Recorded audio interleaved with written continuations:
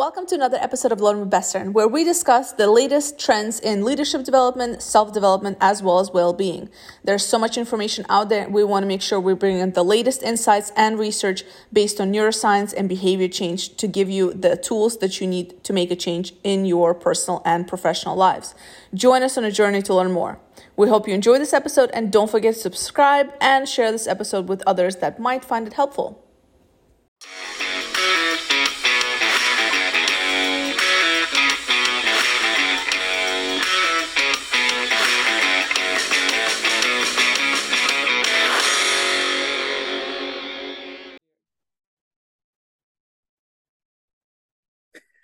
One of the most recurrent challenges for organizations is about creating a culture of learning. Unfortunately, the way we learn in corporates hasn't changed much. It is boring, unpractical, not in line with agility of business, not inspiring. And by the way, there is at least 12% of people that remembers what they learn when they go to a training. After the training, after 1 month, if you ask them, only 12% will remember what the topic was about. And the key question is there must be some other options to create a culture of learning. Now, the interesting thing is that not so long time ago, I had the chance to view a TED Talk done by Glibkowski, which is our guest today. And I found it quite inspiring, the fact that on top of every year we have like different trends in terms of learnings, saying we need to put more weight into emotional intelligence, on the way we interact, we motivate people. And the idea of transitioning from this formatting that we have from listening or asking questions towards answering questions in the right way so that it can become like a source of inspiration, like a source of learning, which is something that we also ask from leaders today. It was quite interesting. So let me tell you a little bit more about Brian. Dr. Brian Glibkowski is an author, researcher, and futurist passionate about the role of questions and answers.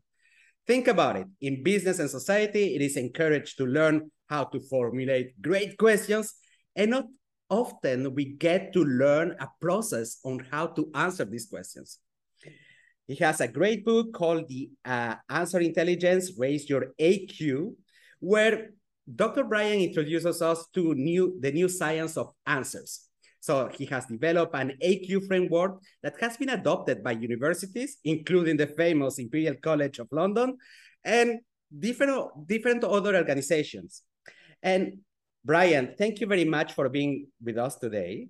And I wanted to ask you one simple question is, how did you get this interest in terms of how the brain processes information, behavioral science, the organizational development? From where did it start? First of all, Evan, thank you for hosting me today. It's a pleasure to be here. That's a grand tour question to start with. I'll sort of zero in on something specific. I, like you, sort of been interested in learning, and this introduction you went through about how we learn and do it more effectively. And I was looking at this process when I was a professor, and that's about learning and teaching. And I noticed some gaps. I felt like I had a lot to say and communicate, and it wasn't being understood. And it was frustrating because I was trying my best to do this. And I think other professionals experience the same thing when you're in learning development, sharing information, or if you're just communicating in sales or coaching someone, whatever it might be. So there's this frustration. And I conducted research on this with the top golf instructors in the world, which we can get into if you want to. But if I could just set this up for you very simply, what I discovered was that I think the best way to describe this is that we all know an effective conversation. Let's think about a conversation you had with your son or daughter, or maybe you were out on a date. What does that conversation look like? It tends to be balanced. Both sides are speaking, and it tends to involve questions and answers. That's what a conversation is. It's an exchange. So if you take this sort of intuitive understanding that, wow, a conversation with a friend is great. Now imagine if you transform that to the learning domain. And we've done that. So it becomes asking and answering questions about any topic. So imagine you're trying to learn negotiations. There's some basic questions. What is negotiations? Why should we negotiate? How do we negotiate? And there's 6 answer types in my framework that connect to those questions.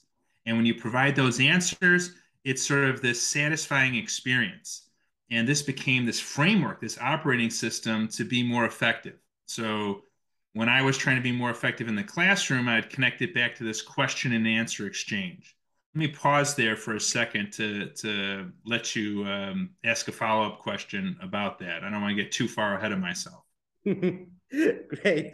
Brian, the sad thing is that the same frustration that you had as a professor, I remember back in my days in corporate that I had it on the fact that when I was asking for support in terms of this learning experience, every year there was a continuous repetition of the same topics, exactly the same topics. So one person could have been 3 times in the same type of trainings. And the sad thing is that you don't see it reflected in terms of the behaviors that you want to change. Because in corporations, what we want is not that you acquire a hell of a lot of knowledge. It is more about that whatever they learn is transformed into behaviors in order to drive the culture, in order to drive productivity at work, and that doesn't change. And the methodology as such of learning didn't change much during the year. So I still remember that I tried to investigate about when was the time that I remember that it was managing for the first time, a training for early managers, of people's managers. And it was like 25 years ago. Can you imagine that we are still repeating the same topic? So my belief is that learning and development has been very traditional, very conservative on the evolution of the way we learn. And I wanted to have your opinion, especially specifically about that. What is your take in the flows of the current learning model, specifically for corporations, the way people learn in corporations? What do you think is missing? Yeah, that's a great question. I think, it goes back to this understanding of conversations. When we're presenting information, we're not thinking of it as a exchange of information, as a dialogue. We're disengaged from basic questions. So if we're doing a training on leadership, we're asking questions like, what is leadership?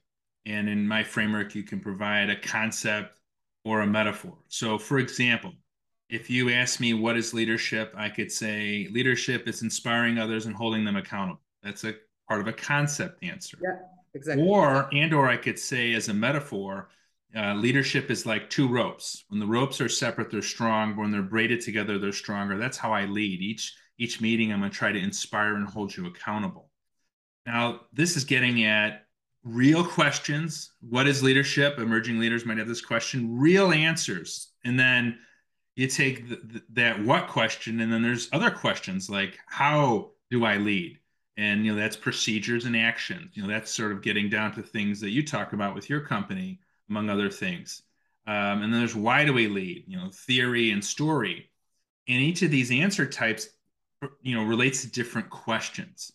And I think simply put, we don't have, a real clear sense of this framework and what conversations are. So we're sort of on autopilot. And I'll say I was the same way. When I was teaching as a professor, I was very focused on why questions. This is before I knew about answer intelligence. So I would be focused on theories and concepts. And, I was pretty good at stories, and I did some things very well. But one question I completely abdicated was the how question. Like, how do you, in my case, I taught classes like leadership and negotiations. How do you negotiate? How do you lead? And I never provided the students with these answers. And I was the professor that didn't have a textbook. I wasn't trying to withhold information. I just didn't have this understanding in my head that we have to ask and answer all the questions. So when you bring that to the forefront, it allows you to be more impactful, allows you to engage fully. So, this is, so to answer your question concisely, I think the problem is we're missing a framework on questions and answers. And absent that, we just sort of meander around. When we have the framework, we can be more precise, we can be more direct and influential. And I think that's helped me as a communicator, and it's helped, a lot of our partners around the world to be more effective. I don't know. I'm a little bit critical about the situation of learning. And in principle, it is because I have the impression that most of trainers do not have this capacity to understand what can reduce the friction in our brain in order to either adopt new behaviors or either about acquisition of knowledge. So, and what I found quite interesting is that in your TED Talk, you mentioned this imbalance between we are trained or formatted in order to ask questions because it is also a good way to formulate, to generate like interest, curiosity, and to find our own ways of doing things. But at one moment, we also need to just learn a way. And it is very difficult to explain, like, and we, you see it, I'm pretty sure in academics, there is a lot of people with a lot of knowledge, but they simply don't know how to explain anything. I still remember my days in the university. Oh my God, people with prizes in science and whatever, and suddenly they couldn't explain in a way that was relatable and more balanced. And when I say balance, in the use of our brain, because our brain is not only the rational side who understands concepts, as you said, but there is the part that is irrational that in fact is most of our brain, the one with the gut feelings, and needs to be also awakened in order to have really real immersion in learning, right? That's the dream come true. And yeah, I wanted to ask you a little bit more about this imbalance. Why it is important, in fact, to be balanced between the fact that we need to learn about questioning, but also we need to know how to have a process to deploy an answer. Why is that important? Yeah. So, think about this. If you, in sales and coaching, we have in interviews, we are trained to think about questions. And going back to grade school, we learn the 6 WH questions, open and close questions. So if you have a job interview, you're going to think about questions they're going to ask. They're going to say, how could you lead us? What's your number one skill? And we're completely comfortable thinking about the questions because we know that helps you prepare. But the other side is the answers. You need to prepare for the specific answers that you can provide to these questions. So right now, they're absent my research. There's no framework of answers. If I said how many answer types are there, you can Google this. Absent my work, you're not going to find up a framework. But if you know there's 6 answer types, you can prepare to provide those answers. So if you want to ask influential questions, great. Be prepared for that. We know that. But you need to be able to provide influential answers. Think of this thought experiment. If you're selling, the buyers can ask questions like, why should I buy from you? What is your solution? How do we work with you? You need to provide answers that are going to really respond effectively because that's how you influence. So the imbalance starts with not focusing critically on answers as much as questions. We want to do both. Imagine if you had a conversation going back to dinner where you asked every single question or the other party asked every single question. It's imbalanced. It's going to feel awkward. And it's like an interrogation at the extreme. You want balance. Both parties speak equally. Both parties do questions and answers. Then on top of that, even if we're open to answers, if we reflect on our ability to provide them, there's imbalances there. So, maybe you're really good at telling stories, but can you provide a procedure and action? It's, which answer types are we comfortable with? So the idea is to be, balanced in questions and answers, balanced in your ability to provide each of the answers. And when you do this, you're an effective conversationalist. You're someone you want to go to dinner with, and you're going to be effective in any area of life that you choose, leadership, sales, and other domains. And that's the basic idea. And the problem, to summarize this is, why are we imbalanced? It starts with ignorance.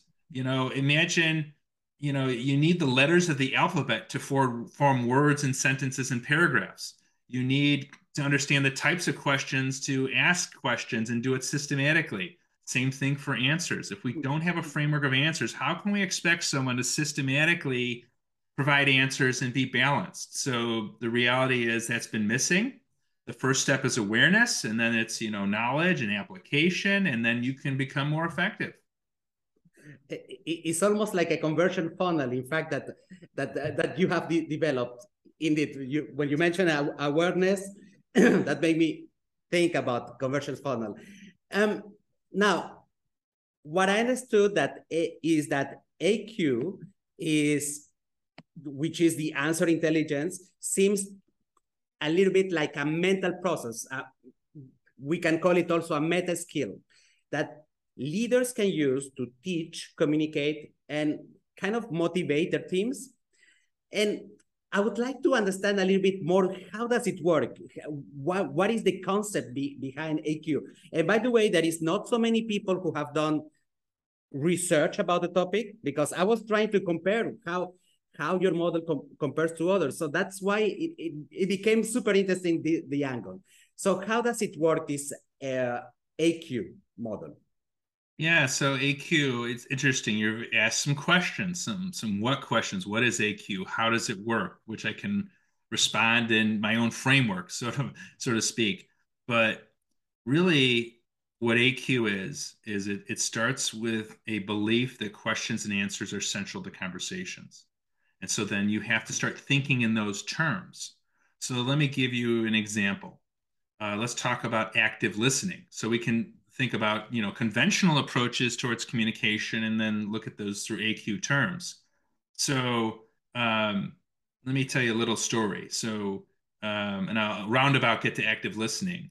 So in the 80s, sports psychologists were really first coming onto the forefront. And for example, in tennis, they would tell someone, when the ball comes, when someone hits a ball at you, you say racket. When it goes over the net, you say, net. And when it hits the ground, you say bounce. And what that is, it relates to active listening. And we prepare ourselves to do the next step, to interact with the ball and be intentional with our responses.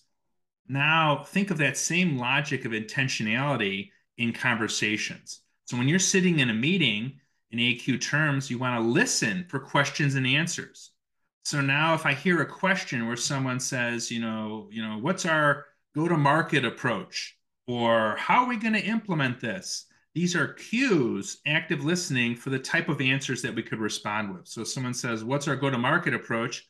I could define it as a concept. I could give you a metaphor. How are we going to implement this? I could explain it as a procedure or an action. So active listening is being prepared for question and answer responses.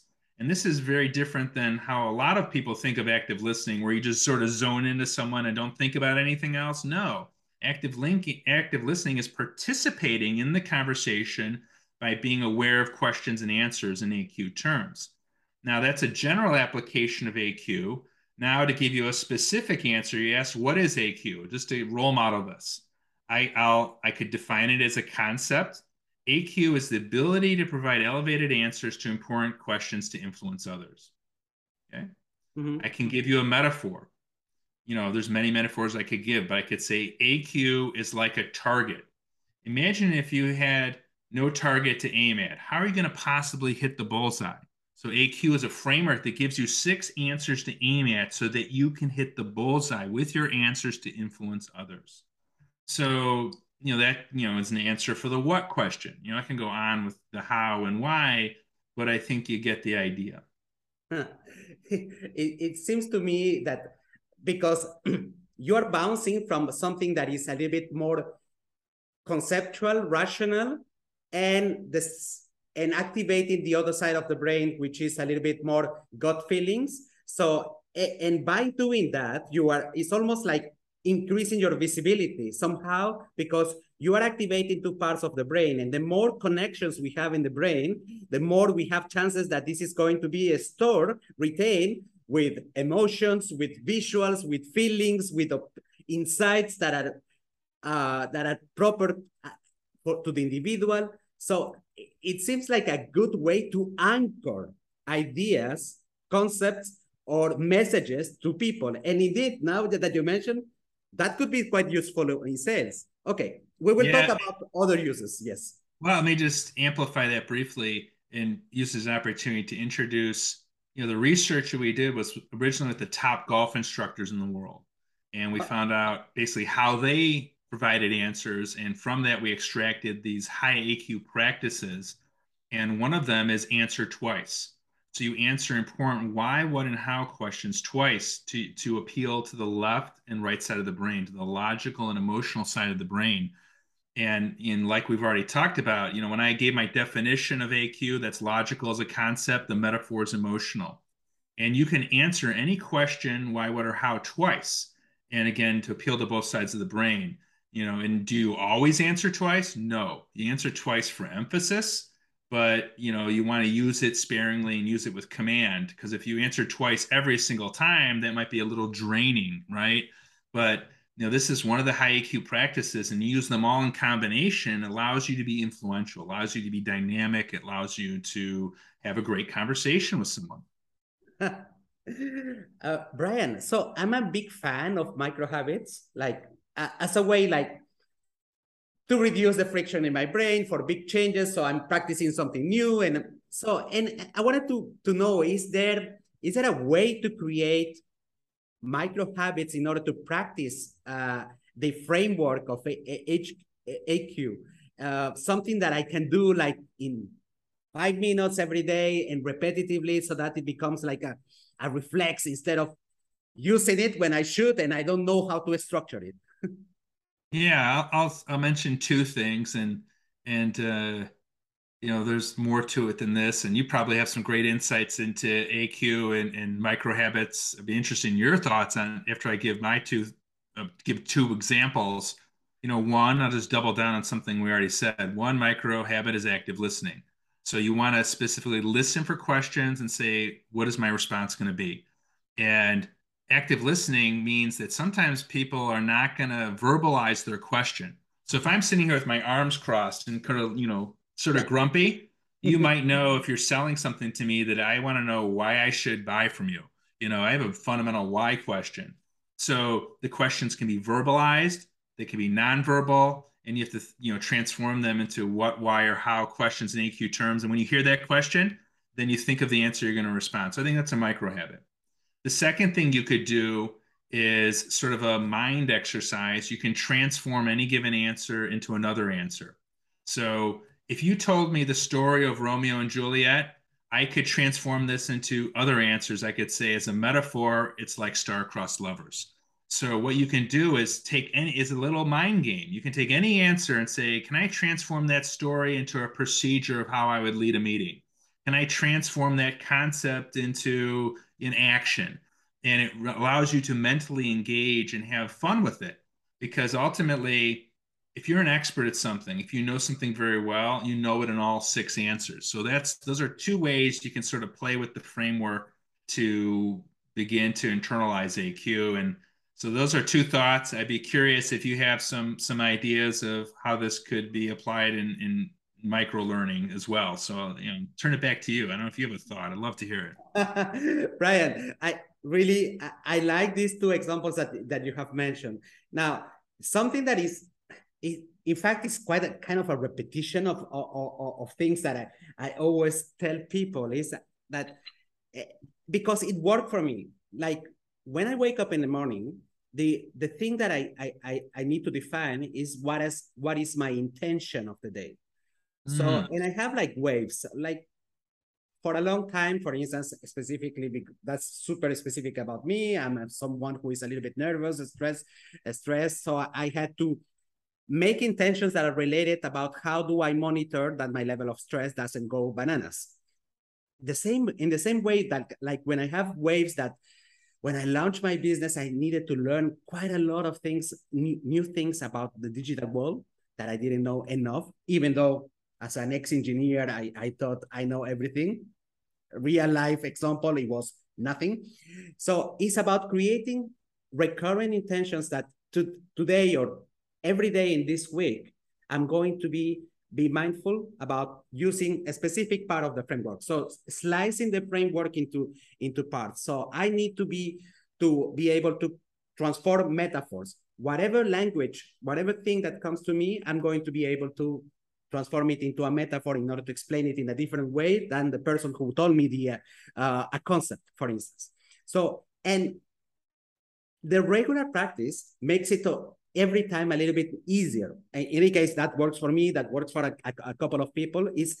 But sometimes it is very difficult to understand the concept that the effort that you need to devote is in making it consistently rather than with intensity. Because if you do it for 2 minutes, just listening to one of the sentences that you did and transform it into a metaphor, it's already something that will take me 2 minutes. And if I do it during 5 days, my brain is already being capable of transforming information in a quicker manner without friction, without where I'm going to lose the motivation. I'm not capable of doing it, or I don't have time to do it. That's the only thing that I would have to add to the two things that you mentioned before. Brian, I wonder if I could comment on some of those. Very interesting. So, a couple things just in response to what you're saying. I think you're absolutely right. Sort of this practicing and using, a couple things, sort of rapid fire. I think AQ is like basketball or a sport. You dribble, left hand, right hand, you pass, you shoot. That's like the 5 high IQ practices. You try it a little bit and all of a sudden become comfortable, you become fluent, and you're doing all of that. And it's easier than you think. Maybe I just give you then an example of AQ in the aviation world. And I think you appreciate this related to habits. It's when you're flying, and this is from one of our partners. We have a couple of partners at the intersection of aviation and AQ. And give you an example. Sort of, if you're flying a plane, you need all these answers and you need to be trained on these answers and you have to internalize them. And I think some of what you're talking about is make them second nature. So take a concept like safety. So we have to define what safety is. We have to be able to break it down into dimensions because one person's view of safety is going to be different from someone else's. Then we need to internalize safety by developing stories for ourselves that reinforce the importance of safety as a concept. So, for example, one of our AQ partners, he told me a story about safety where one of the first times he went up to learn to fly a plane, the instructor shut off the engines. And he had to be calm, which is a concept maybe to remind yourself about safety. And in that moment, he was calm, he was safe, and allowed him to focus, and he, finished flying the plane. So that's a story to reinforce safety and calm. And you need the stories to reinforce. You can develop metaphors. Now applying this in real time, you have procedures of safety, and those are great, all the steps. But this person I talked to, one of our partners, told me a story about Sully Sullivan, who landed the plane on the Hudson River. Yeah. And he knew all these answers, but just to sort of bring them together concisely, it wasn't the procedural answers in real time because, the playbook and everything of how to land a plane when the engines go out and you're landing in water, there weren't procedures. My partner was speculating that it was the understanding of the concept of safety and calm that had been internalized and used, throughout the years, allowed him to be calm in that moment, allowed him to, in real time, connect to stories and metaphors. All this was firing in real time in a matter of a few seconds. He did everything right because he had all these answers internalized. And I think this is a fair example of what someone will do in real time when they learn anything like negotiations or sales. It's all the answers firing and all the thoughts that have been internalized. And you bring it to bear real time in a conversation. And this is the difference between winning or losing in sales or in safety, landing the plane or not. And I think, maybe a little bit long example, but I think it really encompasses what you've been talking about. Brian, what you said made me think about something that is quite particular. And maybe one of the reasons why employees, even leaders, in the times when there is stress, it is difficult to access the knowledge. So you gave the example, when you were talking about the example of the pilot, so I was thinking, yes, when you are in a moment of stress, if you have like a manual memorized in your head, it will be super difficult to access it. But if you have these, I don't know, images, analogies in your brain, this part is not stored in the same area of your brain, and you can access it even in an easier way in moments of stress. Because think about it, that these companies are spending a lot of money into changing behaviors, especially today, because they want to change cultures, but it's difficult to have concepts like values explained to, I don't know, to an accountant or to a marketeer or to the different levels of seniority. So they need to have something relatable. And they are not going to memorize all of the behaviors that are associated with these values, or they are not going to remember, or sometimes not even understand the concept itself of the value, because it has been written with a corporate language that is not relatable to human beings. I'm joking, but yes. Yeah, yeah, I think well said. And this, this internalization, this use is subtle, but it's something that can be achieved. I know you do that with your work.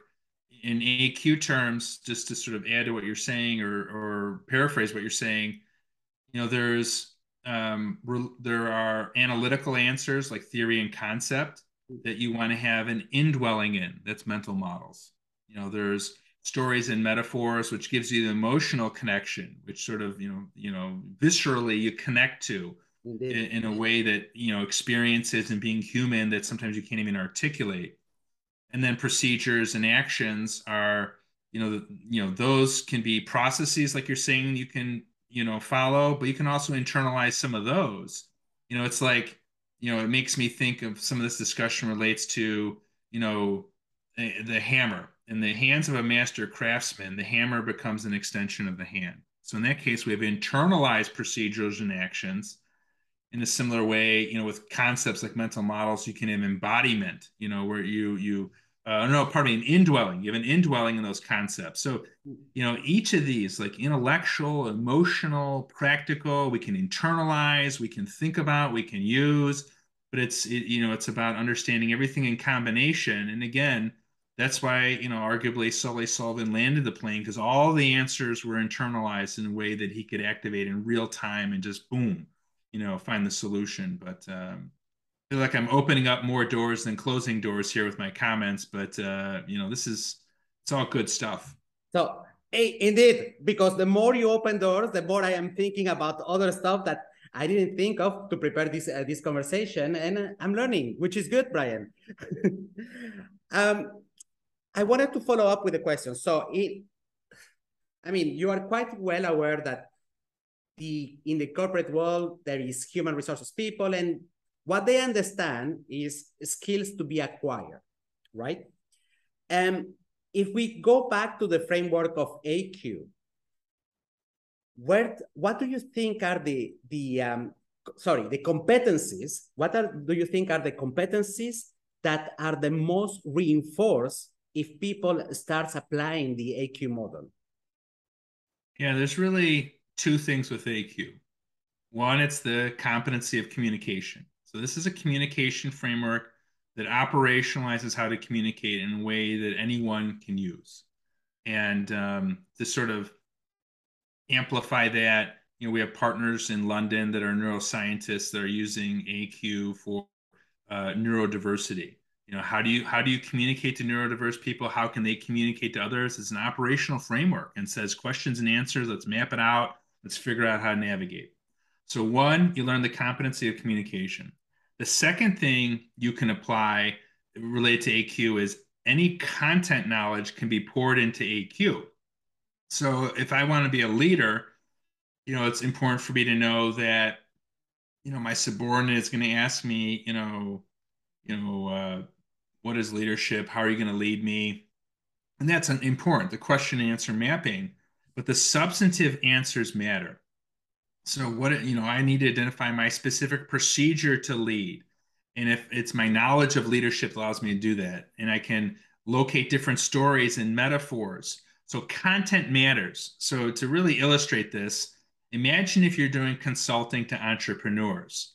Well, the content of the answers matter. So if I, as a consultant, can provide a portfolio of metaphors that help locate entrepreneurship, that's going to be helpful. So, for example, entrepreneur metaphors relate to things like hero.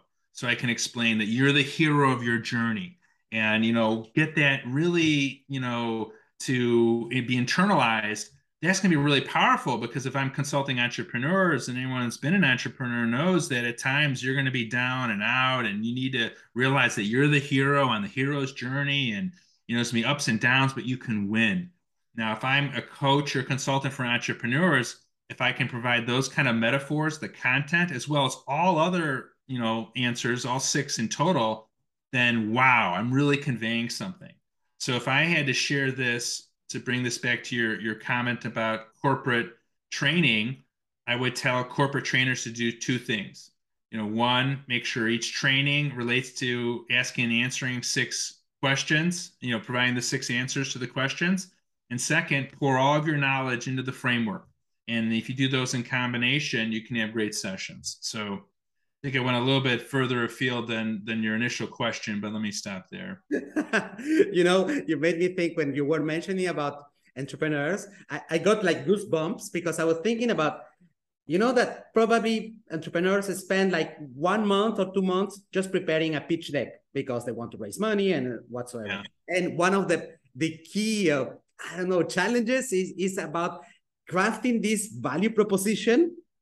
And I'm thinking just right now, if I had the model, maybe the exercise would have been less painful for me because you cannot imagine the 200 or 300 iterations for that damn sentence, right? And yeah, related to that, AQ relates to any topic. So sales or value proposition. You communicate your value proposition, your pitch deck in terms of 6 answers. But it can even, I think, be more profound than that, if I can use that word, because if we think about a pitch deck, we often associate with the elevator pitch, right? Yeah. In an elevator, that might relate to the story, but in AQ terms, it's the, which questions are they asking? So when you're in that meeting, your ability to understand at any given moment, I'm responding to a why question, what question, a how question, that makes for a compelling pitch because absent understanding of the questions and answers, what do? You just sort of robotically just go through a bunch of slides and you're not really connecting to any conversation. So if you can have these questions and answers in mind, then you can wow them. And that's, basically how I've coached some to prepare for pitch decks is, it's going through all the answers, being ready for the conversations, and then you go and you do it. Part of your research includes a way to assess AQ. And by the way, I think that you have like a free version somehow in your website for the assessment. You need to tell me a little bit more about how to access that. But my question is, how can you really measure if someone is progressing in acquiring these meta skills? Yeah, thanks, Stephen, for bringing that up. We have a free Explore AQ test that's customized to different topics like sales and leadership. And you go in and take this test, give you a sense of, answering questions. So there'll be a series of questions. If the question is, what is your solution in sales? You would simply respond by which of the 6 answer types would you respond in? Would you provide a story, a procedure, etc.? And you go through this simple test, and it's roughly a dozen questions, and you get a score from 0 to 100. And there are correct answers or multiple correct answers depending on the questions. And we find on average people score about 55%. And if you learn about AQ, your score goes up. So I'd imagine those of your listeners listening to this podcast, if they've got this far, they know a lot. So their scores will probably be higher. So that's one thing you can do. And it's a simple test. And usually the response is after you take it, wow, that makes sense. I've never thought about this before. And now, I have. And you take the test and you get a 10-page PDF report. And that's a great way to start, down the journey. Beyond that test, there's other tools you can use and ways to think about improving with your ability for AQ. This is a basic level. Think about any important topic, like your company's value proposition. Do you have 6 answers at the ready? If you don't, you know that you need to improve. Yeah. And then, there's just simple ways intuitively, you need to do better.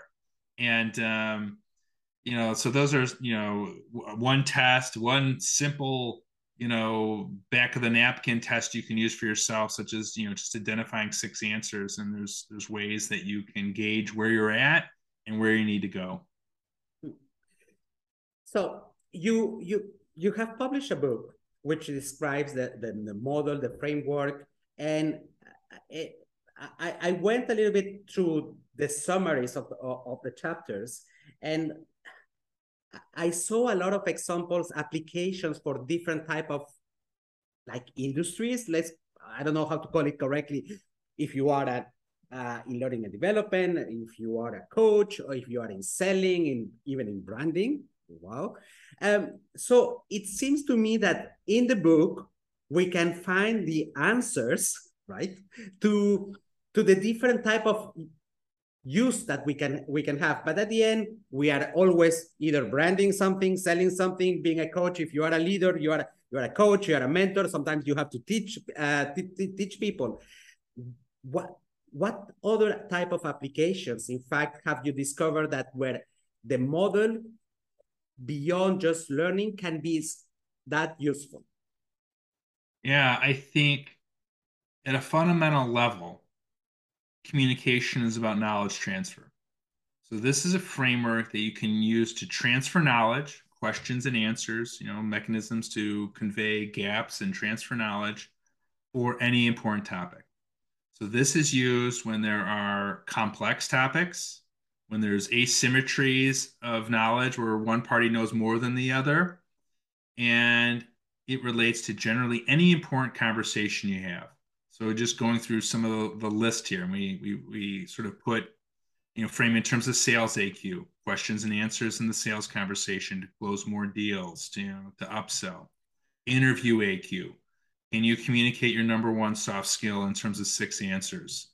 Physician AQ, doctors are trained in question methodologies. From an answer standpoint, can you convey a metaphor to make a patient feel more comfortable? Can you convey the story that makes them feel at ease? Can you explain the concept of why they need to take this drug?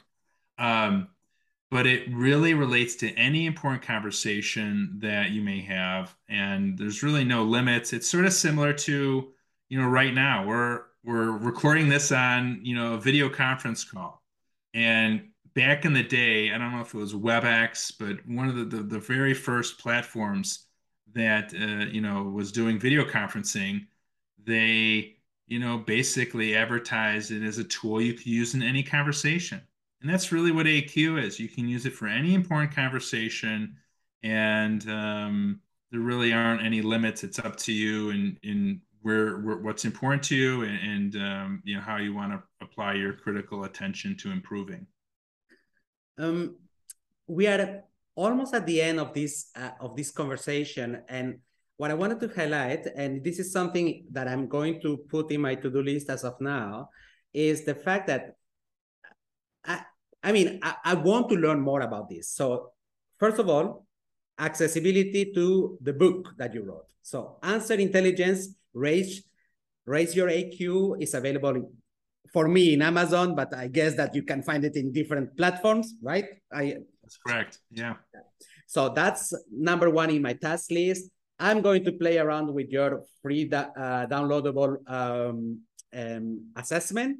By the way, I'm going to be putting also the links directly to this type of information. How can people reach you, Brian, and to ask more questions? And to be aware, I'm pretty sure that you are doing different type of publications that sometimes people want to have like a chit chat with you. How can they reach you? Yeah, the best way is two ways. Go to the website raiseyouraq.com, and there's a contact form. You can fill that out. Or you can reach me at LinkedIn. I'm the only Brian Glibkowski in the world, so you just search for my name and direct message me. I'd be happy to chat with anyone that's interested in AQ and can provide you more resources or whatever you'd like to help you. So those are two ways to reach me. That's great. Brian, I just thought about a question. So you remember that I'm always coming back to the point that it is super difficult to to change the way we learn. And that comes also, I mean, we see it in the education, higher education. It stays almost the same. Is there a lot of friction with professors saying, hey, if I use the model, I'm not saying exactly the truth? Because, I mean, intellectuals have this problem that sometimes they feel like if they use an analogy, they are bastardizing the reality. And then they give you like the complex answer that nobody understands. Do you have this type of feelings? Yeah, I think a good way to think about this is in AQ terms, we have our preferences for answer types. Mm. So in my book on branding, advertising agencies love stories, for example. In my prior reference to the aviation industry, they actually tend to focus on procedures. So, for example, in Germany, military pilots don't quote me on the exacts of this. They have manuals that are about 500 pages. Mm. Commercial airline pilots in Germany have manuals that are about 2,000 pages. So they're highly indexed on procedures. As a professor, I was highly focused on theory. So my point is, we provide answers in the answer types we prefer. So that overly intellectual theory, the professor may go there, or the salesperson that loves stories goes there, or the aviation person goes to the procedures. So I think an important thing to do is, raise awareness that there are different questions being asked. And if someone says, "How do you do something?" you don't answer that with a story. That's a different type of question. So raising awareness on which questions are being asked, and then going back to something we said before, just to double down on that, start to transform your answers. If you're always providing a story, transform it into a procedure. And just to punctuate this about question and answer sort of recognition, let's do like a thought experiment. Imagine if you're going to the convenience store, even, okay, and you have a question for the convenience store clerk. How do I find the candy bar? Yeah. You're looking for an AQ terms of procedural answer, and the convenience store clerk should say, go down aisle 2, take a left, bottom shelf, candy bar. Okay. That's a how question with a procedural answer. Perfect. Now imagine if the convenience store clerk, instead of answering with a procedure, answered with a story about Mars candy bars. Let me tell you about Mars candy bars and the history of Mars candy bars. You would most likely be frustrated. That illustrates the point. If people are asking a how question, provide the right type of answer, and it's sort of just being focused and aware. And if we start to raise our awareness, we can change. So that's my response. And unfortunately, with AQ, I'm a coach, not a player. I know a lot about AQ, but others can communicate more concisely. I tend to go in all kind of directions, but that's not a limitation of the framework. It's more of a limitation of me as a communicator. But I'll stop there. Brian, as you are still currently, I think, a professor in university. Do you see, have you seen the change, the impact that you have got into the students that are following you? What do Yeah, you and think actually, of results? yeah, just to clarify, my full-time role as a professor, I've stepped down to focus on AQ, but I still teach Yeah. at various schools, including Imperial College of London AQ. I'll give you an example of how AQ has had an impact in the university setting. At Imperial College of London, I teach in the executive sort of virtual leadership, curriculum. They have a module on AQ. One of the students was a product manager at a global company, and he learned about AQ. 6 months later, he he conducted his own AQ webinar for other product managers, had over 80 people attend. He's using it as his company and doing all kind of things because this is a framework he found so useful he wanted to share with others. And his application is basically in product management terms is to think about a product in terms of 6 questions and answers. And when he did that, it opened it up so he could be more influential. Without AQ, you have product managers that focus on just procedures or maybe told a good story. They didn't put all the pieces together. And when he did, he was able to be more influential. So I think that's the best testimonial we could have sort of so far about AQ is people are using it and having profound impacts on their ability to influence others. Thank you for sharing that story, Brian. Brian, it was lovely to have you today. I think that we have an opportunity still to continue talking a little bit more about AQ because you got me interested. Thank you very much, Brian. I wish you an excellent day. Thank you.